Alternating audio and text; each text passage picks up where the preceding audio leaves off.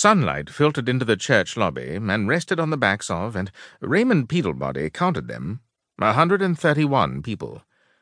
He also attempted to count the lint particles as they floated in the atmosphere. However, in the act of calculating, a surge of guests passed by.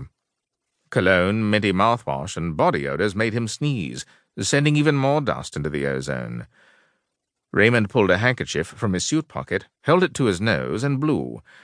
If there was one thing he hated, it was being in a room crammed with strangers, especially strangers that reeked.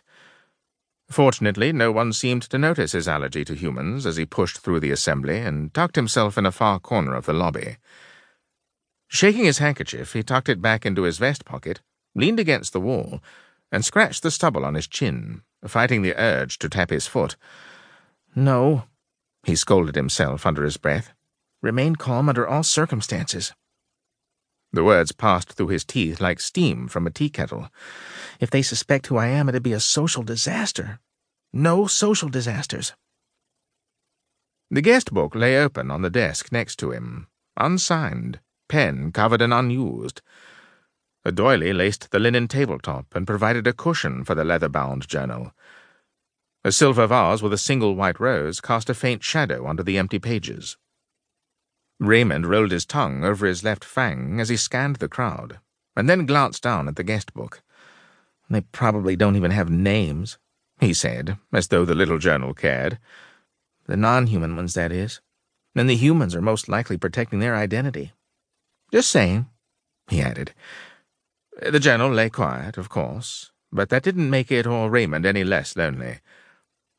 The guests continued to arrive, ushering in a wave of cool autumn air whenever the door was opened. One woman, who obviously didn't feel the same way he did about being noticed, strolled into the lobby smacking of arrogance. Red high heels made her tall and lanky body tower above the crowd. A flowered scarf twisted into a red and yellow turban on her head looked like a beach ball bouncing over a sea of black felt hats. No one else in the room wore such bright colors. Black suits and ties enmeshed both men and women into a dark shadow that buzzed about the church foyer like a swarm of flies. What made this middle-aged female think she can come to his father's interment dressed like a fashion queen? Her pale face was buffed bright with powder and blush. Her thick red lips emphasized her pout. The most puzzling accessory was the pointed sunglasses she hadn't bothered to take off, despite the dimly lit room. With barely enough daylight to read the order of service, why did she wear sunglasses? Humans have no manners at all, wearing shades in church. Then again, maybe she wasn't human. A crude lot of miscreants, their high-heeled shoes and patent leather loafers tracked over the plush red carpet carelessly. Each face pale and sickly, all of them framed by dark brows and slick black hair.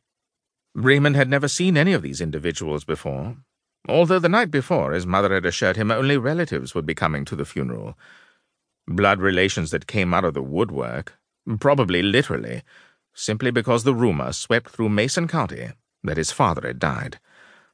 "That's what vampires do for half-bloods," his mom had explained the day before when they unpacked their suitcases in their stuffy motel room. "Half-bloods like you and me and your father, those who aren't privileged enough to be pure-blooded vampires." Raymond had snuffed his mother's explanation, caring little about being a half-blood, much less a vampire.